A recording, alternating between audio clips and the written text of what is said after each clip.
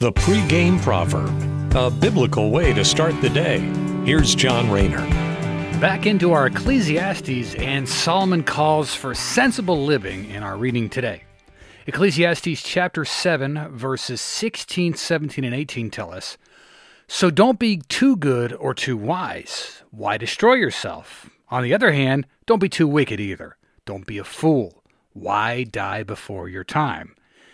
Pay attention to these instructions, for anyone who fears God will avoid both extremes." So let's unpack that. Being too good or being too wise is being self-righteous. Someone who acts like they're holier than thou all the time is really no different than the Pharisees that we read about in the New Testament.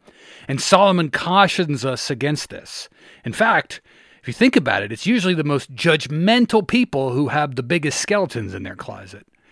Meanwhile, Solomon in the following verse tells us that not being righteous should not also give us a license to do whatever we want to do, a la sinning.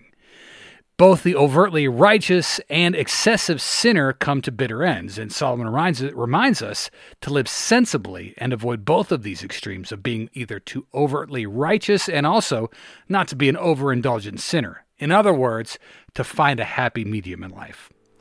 Thanks for listening. Have a great day, and God bless. The pregame proverb with John Rayner. Look for it on all podcast platforms and have it delivered to your smartphone. The pregame proverb, proud partners of The Bar, the Biblical and Reformed Podcast Network.